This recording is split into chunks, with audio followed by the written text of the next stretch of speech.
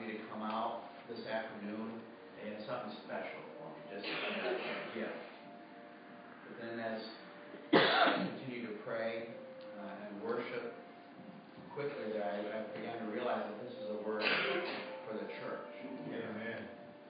And that's not just a word for today, but it's for 2017. I believe the Spirit of the Lord is saying to you that the year 2017 is a gift. It's a gift to you from Him. Amen. That you will continue to open as each day passes. But just like Christmas is a special occasion, you gather around a tree and there's presents there. It's something deliberate. It doesn't happen by accident. It's something that we set our hearts to do. We set our hearts to celebrate Christmas. And we have Christmas gifts because others have made sacrifices. And we kind of recognize that, but we devote that time. I believe the Lord is saying if you'll devote your heart to Him in a new and special way, it's a new year. If you'll give your life to Him in a new way, this present will continue to unwrap. He's got glorious things for you this year. It says the Spirit of the Lord. Amen. Amen.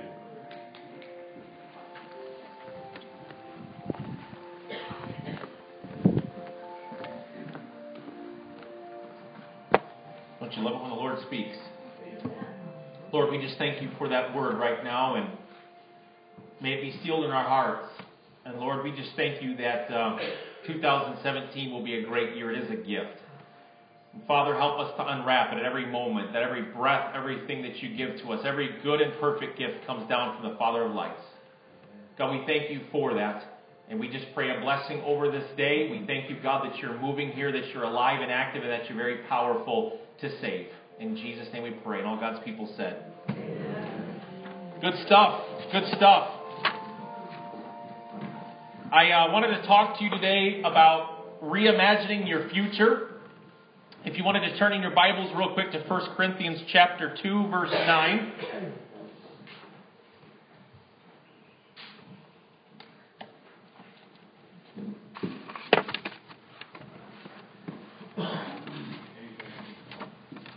First Corinthians chapter 2, verse 9. As you hold your thumb there, you think about our futures, and the Bible says, cast down every imagination, every lofty thought that exalts itself against the knowledge of God, doesn't He? But how many of you know we've got crazy imaginations and crazy thoughts about things in our life sometimes, don't we? Turn to someone and say, you got some crazy thoughts. We build things up, and I want to teach us today to reimagine our futures. And you know how you reimagine your future today? You say, how am I going to reimagine my future? Look at all I do. Because most of us, when we talk about our lives, we basically treat our life like a newspaper, don't we? We read the headlines, everything going on, and that's kind of our future.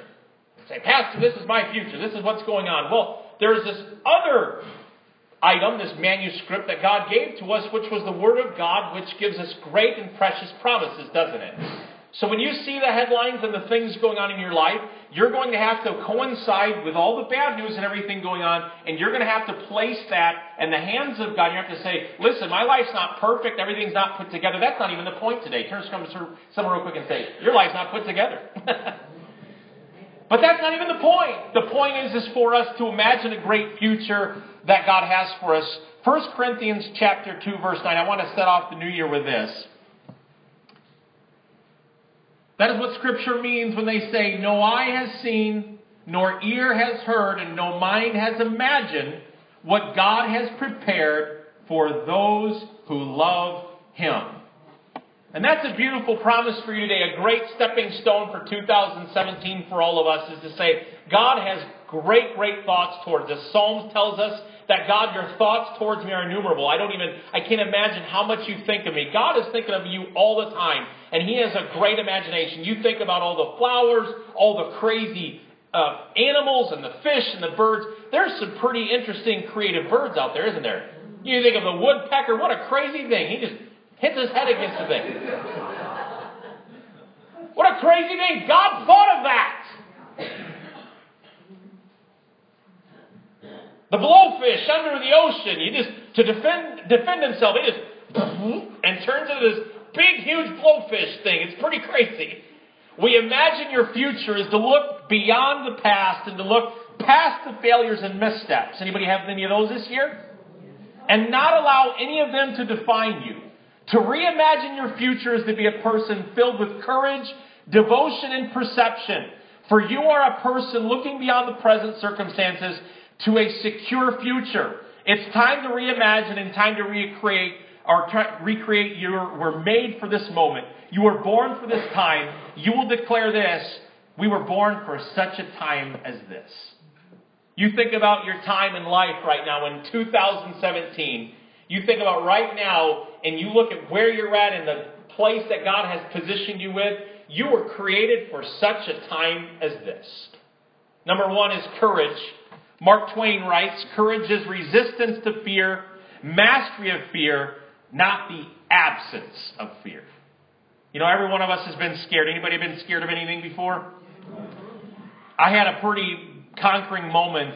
My wife was in the kitchen. We were both in the kitchen together. She was working on something, and I saw a spider in our ceiling. Scary moment here at our house.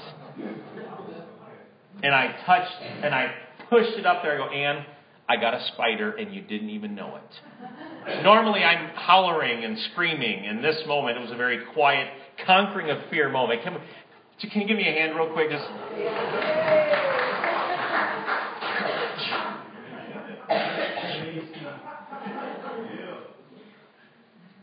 Not to make light on fear, because every one of us has some things we're pretty afraid of. Every one of us has some really deep, dark things that we're pretty scared of. And we need courage. And Os Guinness writes this: the present stage of history and the character of the advanced modern world have combined to throw down a gauntlet before the Church of the West that is as decisive as Rome's demand that Christians offer incense to the Caesar as Lord.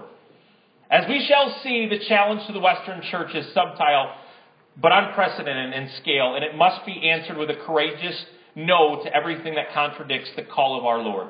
Whatever the cost and whatever the outcome.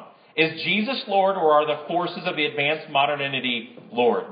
The church cannot say no to all that contradicts its Lord. It is a church that is well down the road to a cultural defeat and captivity. But the courage to say no has to be followed by equally clear and constructive yes to the Lord Himself, to His gospel, and to His vision of life, humanity, and the future, so that Christians can be seen to live differently and to live better in the world of today. Folks, that's a pretty huge statement, but where it's going to lie for us and the Western church today, and for all of us to have courage, is to say no to everything that contradicts the Lordship of Jesus Christ. You can't have some of God and some of His concepts working in your life and these principles. We treat God like some rule principle book and some thing to follow, as opposed to a relationship saying, God, you are Lord of my life. Folks, it's time to say no to some things in our new year. Joshua 1 verse 9. Why don't we turn there real quick? Joshua chapter 1, dealing with fear. One of the greatest verses of Scripture in the Bible on dealing with fear. Joshua had to conquer. He was taking over for Moses. How many know taking and filling Moses' sandals is a pretty big deal? We all have shoes to fill, and that are pretty big deals for our life too. And God says, you're going to do it. Joshua chapter 1 verse 9. Actually, you know what? We're going to start in verse 6. Be strong and courageous. The one who will lead these people to possess the land I swore to their ancestors I would give them. Be strong and very courageous. Be careful to obey all the instructions Moses gave you. Do not deviate from them, turning either to the right or left. Then you will be successful in everything you do. Study this book of instruction continually. Meditate on it day and night so that you will be sure to obey everything written in it. Only then will you prosper and succeed in all you do. This is my command. Be strong and courageous. Do not be discouraged or be afraid. Isn't that pretty amazing that God kept saying, be strong, be courageous. Don't fear, don't be afraid. For all of us, He's saying the same thing. Be strong and be courageous right now where you're at. Every one of us needs to be built up in the courage of the Lord for our life and dealing with those things. By the way, dealing with phobias in the future for all of us. There's one website I looked up that actually has listed 530 phobias. One comment on this website about people with phobias and dealing with every one of those. Every one of us has got a fear in here. We could go through and list them all. We could start on this side and this side. Some of them might seem silly or small. Some of them might be significant. But how many of you know our imagination can play pretty crazy games with us and make what seems insignificant really big and insurmountable to us? It's cited 530 phobias. One person said a person can be afraid of anything, making the possible list of phobias endless. So every one of us has got phobias and situations and fears. Very real fears. Joshua 8:1 goes on to say, in fact, turn to Joshua 8:1. Joshua getting ready to conquer that major city. God speaks to him again. Then the Lord said to Joshua, what did he tell Joshua? Do not be afraid or discouraged. Take all your fighting men to attack Ai, for I have given you the king of Ai, his people, his town, and his land. It's something that happens in all of our life with dealing with courage. But I tell you what, dealing with courage, I saw this line here. Why don't we all read this together? You ready? If we are to better the future, we must disturb the present. I never saw that quote before. Maybe some of you have heard that one or saw that one before. But that was a new one to me, and it was really interesting for this new year for all of us, is disturbing the present is really going to be important for all of our lives to really understand the future for all of us. That, by the way, was Catherine Booth, the wife of the founder of the Salvation Army. And if anybody had the right to speak to that, it would be that husband and wife who have literally turned the world upside down with the Salvation Army and the gospel presented through it. But disturbing the present for your life. I don't know what you have to disturb. But I know that every battle you face, there's going to be a lot of dust risen up. There's going to be a lot of dirt. There's going to be a lot of grime. There's going to be a lot of day-to-day saying, you know what? I am not going to deal with this anymore. I'm going to work at it. I'm going to push at it. I'm going to get everything involved with this. Paul declared it like this. I beat my body into submission daily. Think about that. You know, we grow too comfortable with our stuff. We grow too comfortable with our circumstances. We almost get to the place where we kind of raise the white flag up and we just say, you know what, it's not even worth the fight anymore. We kind of sit and snuggle with our circumstances and we almost get to the point, and maybe some of us have, where we feel sorry for ourselves. And there's no more courage anymore. There's no more, you know what, God's got great plans and I'm going to take courage and I'm going to go after this thing. We need to wake up to things and make bold declarations, by the way. Some of our declarations have been a little too small. Turn to someone and say, are your declarations a little too small? I'm not talking about manageable prayer declarations. I'm not talking about things that you can kind of work out and reason through. That's garbage. That's hoo-ha. Phooey on that. We need to have big courage and dreams. By the way, Joshua taking over for Moses was not a manageable thing for him to do. Not a manageable thing. Conquering these cities and taking the battle of Jericho. Talk about insurmountable. By the way, the things that you're going to go after this year are going to be insurmountable to you and to me. Insurmountable. Big. But you're going to have to disturb the present. Disturbing the atmosphere in your situations. By the way, Jesus was really good at disturbing very cold, callous situations. Turn real quick to John chapter 11. He didn't bode very well around cemeteries, did he? He didn't bode well around death, around disease. He didn't like the present stuff. He didn't like temples that were overrun with greedy priests. Jesus had this real problem with disturbing and disrupting the present set of circumstances, didn't he? Jesus was not a very safe guy to be around, in other words. You won't be comfortable around Jesus. Everyone says, I wish I was alive around Jesus time. No. No, see, the Jesus of the church now, everybody gets to play with and pet and stuff. The Jesus in the New Testament that we see, this was a Jesus that would make you scratch your head for a minute. John chapter 11, I actually said this. Thank you, God, I wasn't born during this time. John chapter 11, 1 through 44, the raising of Lazarus. You've got to understand here what Jesus was saying and how he came to defy the present set of circumstances, and he took courage in the middle of it. In fact, I want you to understand that when Jesus goes in there, it actually said he groaned. The groaning that he experienced with Lazarus actually talks about anger. He was upset. It wasn't that just a groaning and a weeping that he lost his good friend. It was a groaning that they did not see that Jesus was present in their midst, willing to do something greater than they ever knew before. He groaned. And we need to take courage right now today to start groaning again. To be agitated enough to say, change can be done. I am sick of saying, this must be God's will in my life.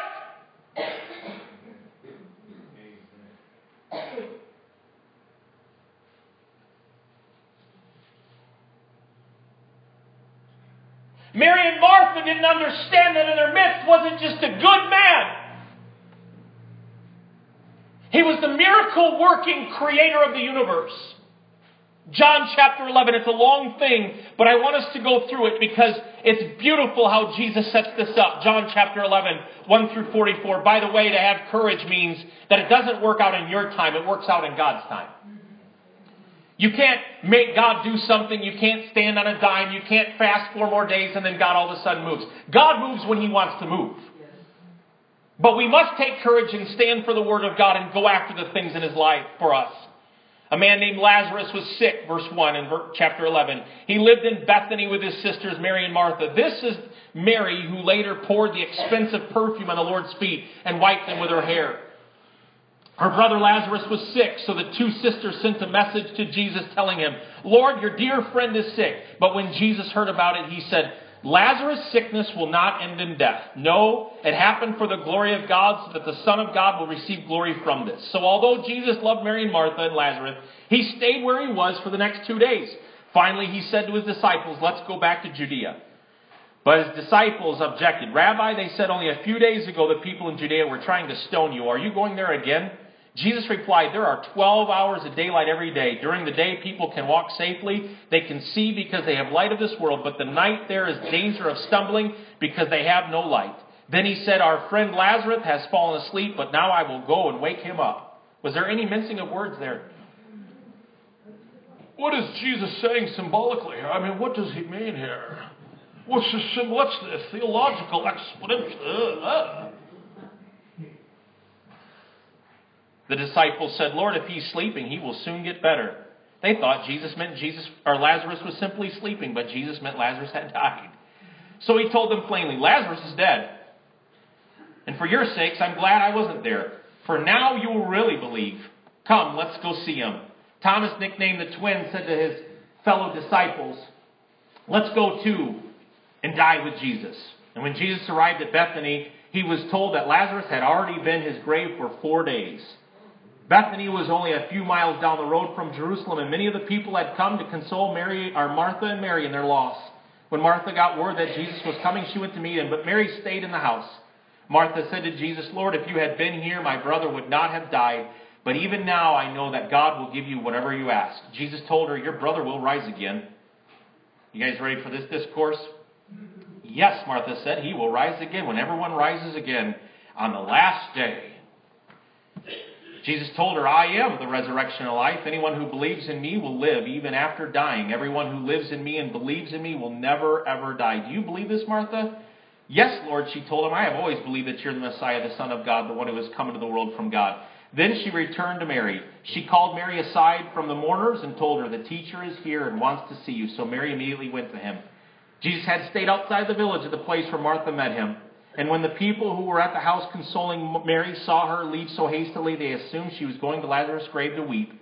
So they followed her. And when Mary arrived and saw Jesus, she fell at his feet and said, Lord, if only you had been here, my brother would not have died. And when Jesus saw her weeping and saw the other people wailing with her, a deep anger welled up within him, and he was deeply troubled.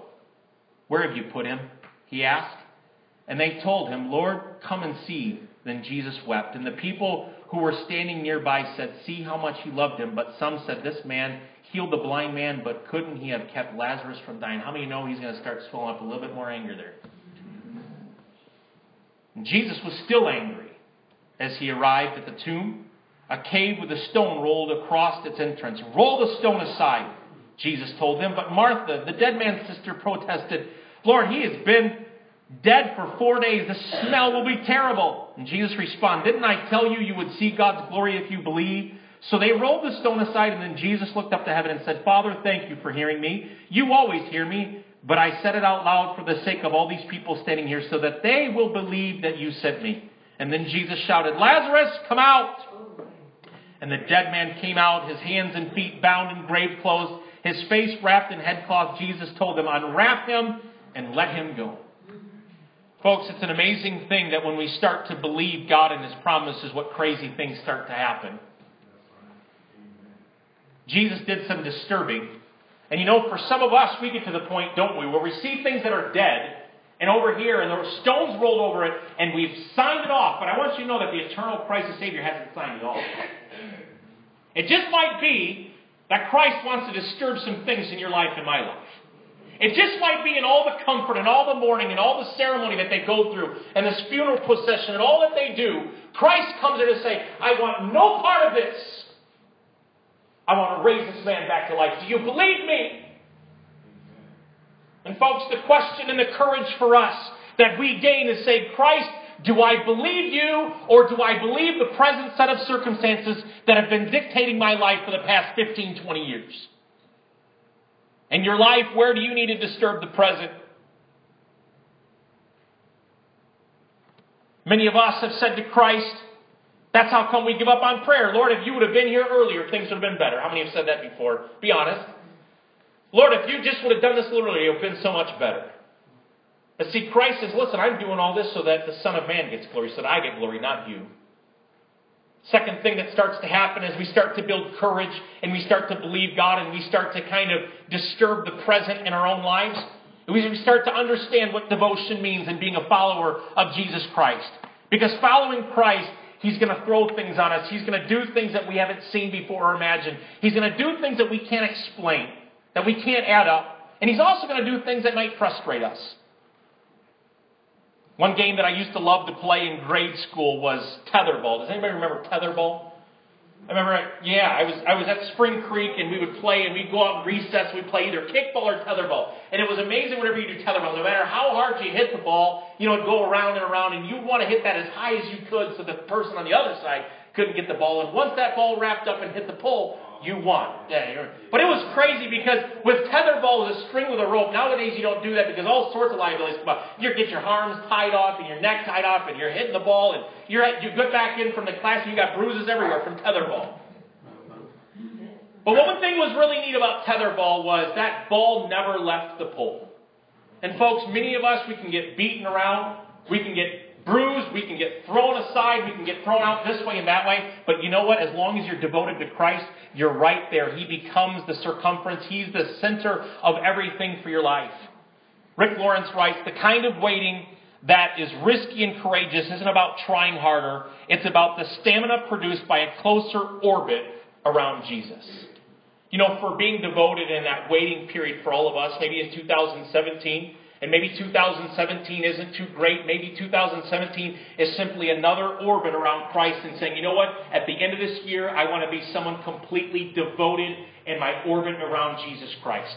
You might not have a miracle breakthrough this year. You might not have anything substantially different this year other than the fact that you are simply a devoted follower of Jesus Christ. Would that be okay with you? Yes. Jesus is the bread of life. Turn real quick to John chapter 6 and the devotion part of our life and being devoted to Christ. And this is where Jesus starts to get crazy on us. Turn to someone and say, Jesus is crazy.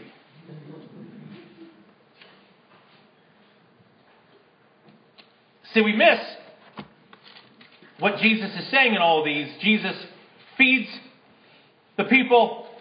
He feeds the 5,000. They're really excited about Him. People are following Him. They see Him doing all these things. They mean, man, this guy's a great guy. He provided just like in the wilderness. Man, we're going to follow this guy. He's special. He's fantastic. Another long chapter, a discourse of Jesus going through and understanding that I'm the bread of life. And then he said, unless you drink my blood and eat my flesh. He's preaching this to thousands of people now. You have no part of me. And imagine everyone starting to scratch their head. Now, what is this guy saying? Unless you eat my flesh and drink my blood, you will have no part of me. John chapter 6, verse 22. Jesus, the bread of life. The next day, the crowd had stayed on the far shore, saw that the disciples had taken the only boat, and they realized Jesus had not gone with them. Several boats from Tiberias landed nearby, the place where the Lord had blessed the bread and the people had eaten. So when the crowd saw that neither Jesus nor his disciples were there, they got into their boats, went across to Capernaum to look for him. They found him on the other side of the lake and asked, Rabbi, when did you get here? Jesus replied, I tell you the truth. You want to be with me because I fed you, not because you understood the miraculous signs. But don't be so concerned about perishable things like food. Spend your energy seeking the eternal life that the Son of Man can give you. For God the Father has given me the seal of his approval. They replied, we want to perform God's works too. What should we do? Jesus told them, this is the only work God wants from you. Believe in the one he has sent. Isn't that interesting? They answered, show us miraculous signs if you want us to believe you. What can you do? After all, our ancestors ate manna while they journeyed through the wilderness, and the scripture says Moses gave them bread from heaven to eat. And Jesus said, I tell you the truth, Moses didn't give you bread from heaven, my Father did. And now he offers you the true bread from heaven. The true bread of God is the one who comes down from heaven and gives life to the world. Sir, they said, give us that bread every day. Jesus replied, I am the bread of life. Whoever comes to me will never be hungry again. Whoever believes in me will never be thirsty. But you haven't believed in me even though you've seen me. However, those the Father has given me will come, and I will never reject them. For I have come down from heaven to do the will of God who has sent me, not to do my own will. And this is the will of God, that I should not even lose one of all those he has given to me, but that I should raise them up on the last day. For it is my Father's will that all who have seen his Son and believe in him should have eternal life. I will raise them up on that last day. And then the people began to murmur, and in disagreement, because he had said, I am the bread that has come down from heaven. This again, he's saying, I'm God. And then the people began to murmur. They said, isn't this Jesus the son of Joseph? We know his father and mother. How can he say he came down from heaven? But Jesus replied, stop complaining about what I said, for no one can come to me unless the Father who has sent me draws them to me, and on the last day I will raise them up. As it is written in the Scriptures, they will all be taught by God. Everyone who listens to the Father and learns from him comes to me. Not that anyone has ever seen the Father, only I, who was sent from God, has seen them. I tell you the truth. Anyone who believes has eternal life. Yes, I am the bread of life. Your ancestors ate manna in the wilderness, but they all died. Anyone who eats the bread from heaven, however, will never die. I am the living bread that came down from heaven. Anyone who eats this bread will live forever, and this bread which I offer so the world may live is my flesh. Then the people began arguing. Isn't this getting crazy now? With each other about what he meant. How can this man give us his flesh to eat? They asked. So Jesus said again, I tell you the truth, unless you eat the flesh of the Son of Man and drink his blood, you cannot have eternal life within you. But anyone who eats my flesh and drinks my blood has eternal life, and I will raise that person in the last day. For my flesh is true food, and my blood is true drink. Anyone who eats my flesh and drinks my blood remains in me, and I in him. I live because of the living Father who has sent me. And in the same way, anyone who feeds on me will live because of me. I am the true bread that came down from heaven. Anyone who eats this bread will not die as your ancestors did, even though they ate the manna, but will live forever. He said these things while he was teaching in the synagogue of Capernaum. I read all this stuff just to show you how this is building up. And it's crazy. Here's the next title. Many disciples desert Jesus. Jesus was aware of this, that his disciples were complaining. So he said to them, does this offend you? Then what will you think of if you see the Son of Man ascend to heaven again? The Spirit alone gives eternal life. Our eternal life. Human effort accomplishes nothing. And the very words I have spoken to you are spirit and life, but some of you do not believe me. For Jesus knew from the beginning which ones didn't believe, and he knew who would betray him. And then he said, that is why I said to the people, can't come to me unless the Father gives them to me. At this point, many of his disciples turned away and deserted him. And then Jesus turned to his 12 and asked, are you going to leave? Simon Peter replied, Lord, to whom would we go? You have the words that give eternal life. We believe, we know you are the Holy One of God. Then Jesus said, I chose the 12 of you, but one is the devil. And he was speaking of Judas, son of Simon Iscariot, one of the 12 who would later betray him. It's interesting how Jesus asked his disciples the same question. He said, hey, you want to go now too? Here he had a big following, big crowds, big people, a good church service. Wouldn't we agree? And then he throws out this gauntlet and realizes, what are you devoted to? Do you want me to do a little miracle? Do you want me to come out and put a little cute little mascot suit on and do something for you, show you a miracle so you can all clap and cheer? Because here's a follower of Jesus Christ. If you drink my blood and eat my flesh. And that's when we start to murmur and we argue and when we complain. I tell you this, the world is not offended by a miracle worker. Know that today. If you today were given the gift of healing and started blessing and healing people, you would have scores of people all over you, wouldn't you? But when you start to say, now Jesus is the name above every name, He is the only way by which to heaven, by which you must be saved. Now all of a sudden devoted followers start going, you are kooky. See, devoted followers are people who are in essence hated like Jesus was hated. They will mistreat you. They will talk bad about you. That's the call of a devoted follower of Jesus Christ. We just got in the mail the Voice of the Martyrs calendar. And what it is, it's a calendar to pray for all the people across the nations of the world that are under fierce persecution. These devoted followers across the globe are giving it all because they are drinking His blood and eating His flesh. They're devoted followers. And you today, and me today, and the Western Church in America, though we may not face this kind of persecution, you will get persecuted by those. Persecution comes in every shape and size. But stand for Jesus and count it all joy.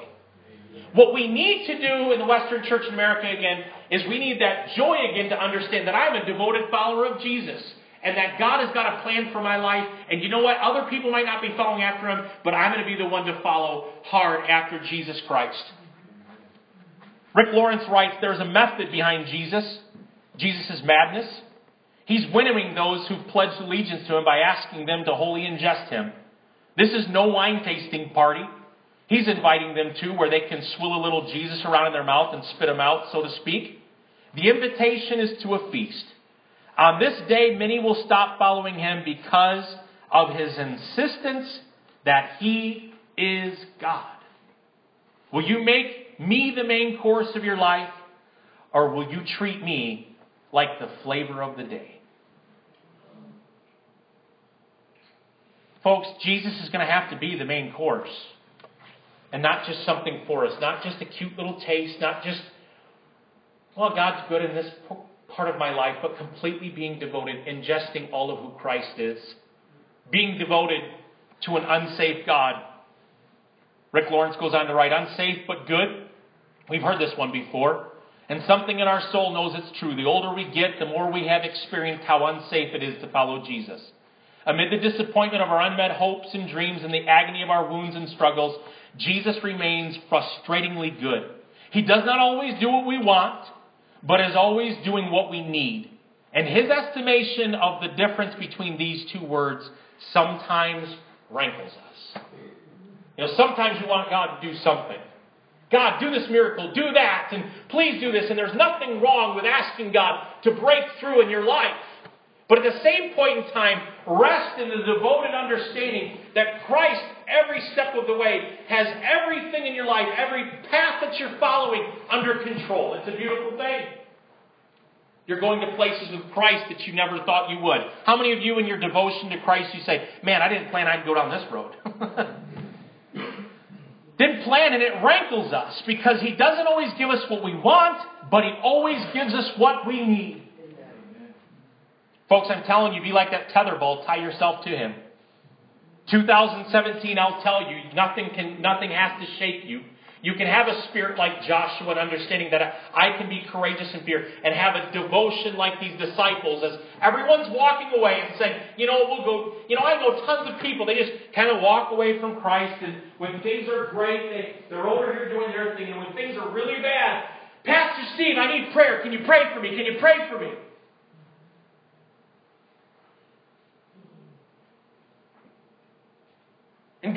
works in that, and there's grace there. So I'm not mocking that, but at the same point in time, Christ is looking for followers. He's looking for folks to say, you know what, I don't understand everything in my life. And young person, when you're in this situation at school and you're the only one standing for God, be the devoted follower of Christ. At work, don't complain when you're the only person that's a light there. You're there for a reason. At your home, when everyone else is confused and everyone else is frustrated with this and that, you don't have to share the same frustration. Because you're tethered to Him. And people can hit you, but guess what? You spin back around, you're still connected to the pole. They might hit you high, they might hit you low. Everyone say, uh-oh. No. Tie yourself to Him no matter what. Turn to someone and say, bump and say, tie yourself to Him no matter what. The third part's going to be your perception. I believe in 2017, if there's something that's going to have to change in all of our lives, it's going to have to be perception. What you perceive about yourself, what you think you know about yourself, but that's not really there. The lies of the enemy that we absorb. You think about the call of God in our life. Moses was called in Exodus chapter 3, verse 13. He says, who am I to go and stand and appear before the Pharaoh? Who am I, God? Moses' perception was a perception of defeat. It was a perception built on insecurity because of a speech impediment. All those kinds of things. You say, God, how can I appear before the Pharaoh and get anything accomplished? I can't even get a full sentence out. Anybody argue like that with God? We argue with God like Moses. What if they won't believe me? Or what if they won't listen to me? You know, we have our what ifs, and our perceptions now become a bunch of what if scenarios. But what if? And what if this? And what if that? Well, what if? So what?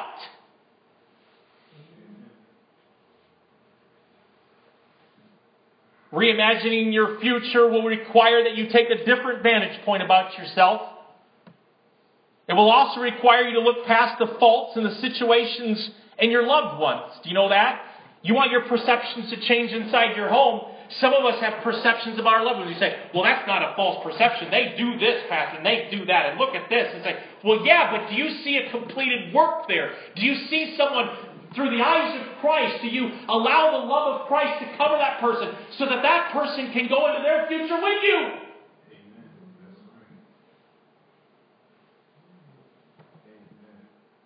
Because if all your perception is based on your circumstances, you will never have a future.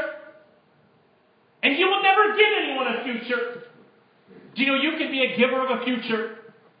You as a parent or a loved one, do you know when you pray over your children, pray blessings over them. When you see your children, bless them. When you see things about them and in their room and you see things going on, you can say, Lord, I want to speak to those things and I give them life and I speak life to that. And your perceptions will change.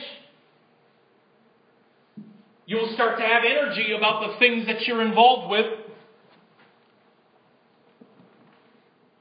I was trying to talk to someone about them changing their perception about their situation. It's a very icky situation, and I don't want to get too detailed about it, but they're dealing with a divorce and yada yada. And I told the dad this one thing. I said, here's what I want you to do this week. It's kind of crazy changing our future, our perception. You can't change all this stuff over here, I told them. But you know what you can do? You can tell your daughter about this one particular thing. You can say, I want you to honor your mother.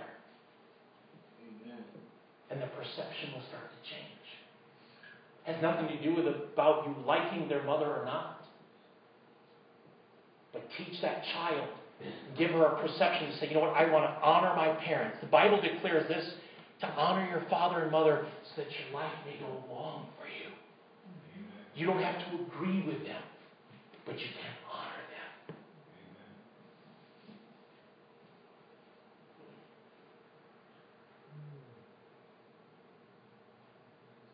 See, we want God to do the miracle. Do the miracle, God. I want to break through, God. God, I pray that you restore this. But are you willing to put in the time Are you willing to change your mind and your perceptions about the reality and the imaginations you're creating right now?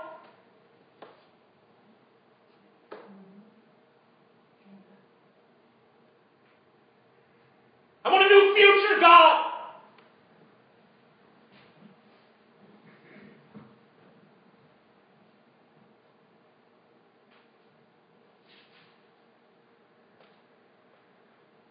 I love what Kim Clement said. The prophet, he just passed away. But he always said, what you perceive, you be. And he said, what you perceive, you become.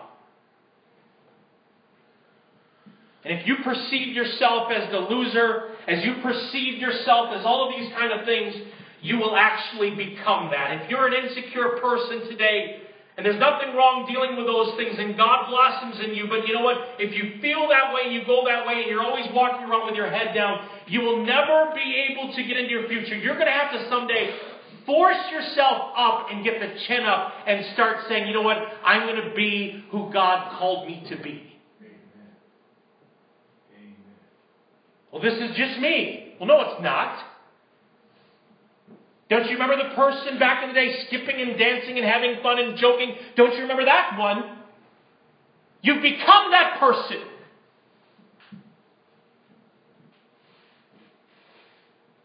Many times we have said, I am who I am. How many have said that? It's not in who you are, it's in who He is. Our prayers need to be something like this.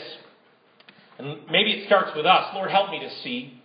You know, when the prophet saw they had the army was encamped around them. Oh, look, we've got that army. We've got all those problems. We got this and we have that. And look at this and look at that. We got all these problems here. Don't you love the problem finders? Thanks. I didn't notice that. Oh, we have these problems. We've got to fix it.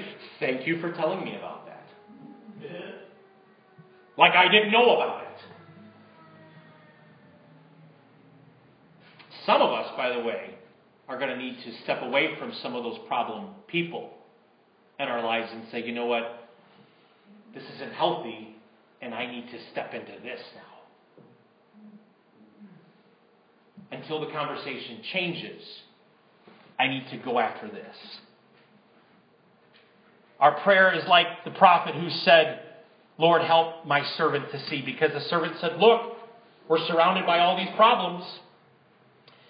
And the prophet said, yes, but do you see those who are with us are far greater than those who are against us.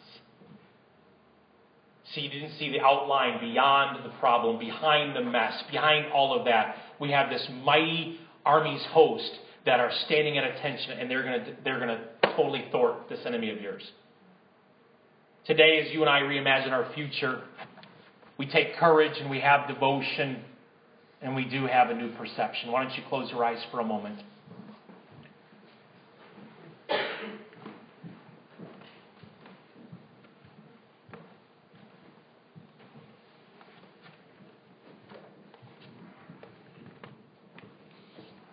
Father, help us today, right now, in this place, to reimagine the future.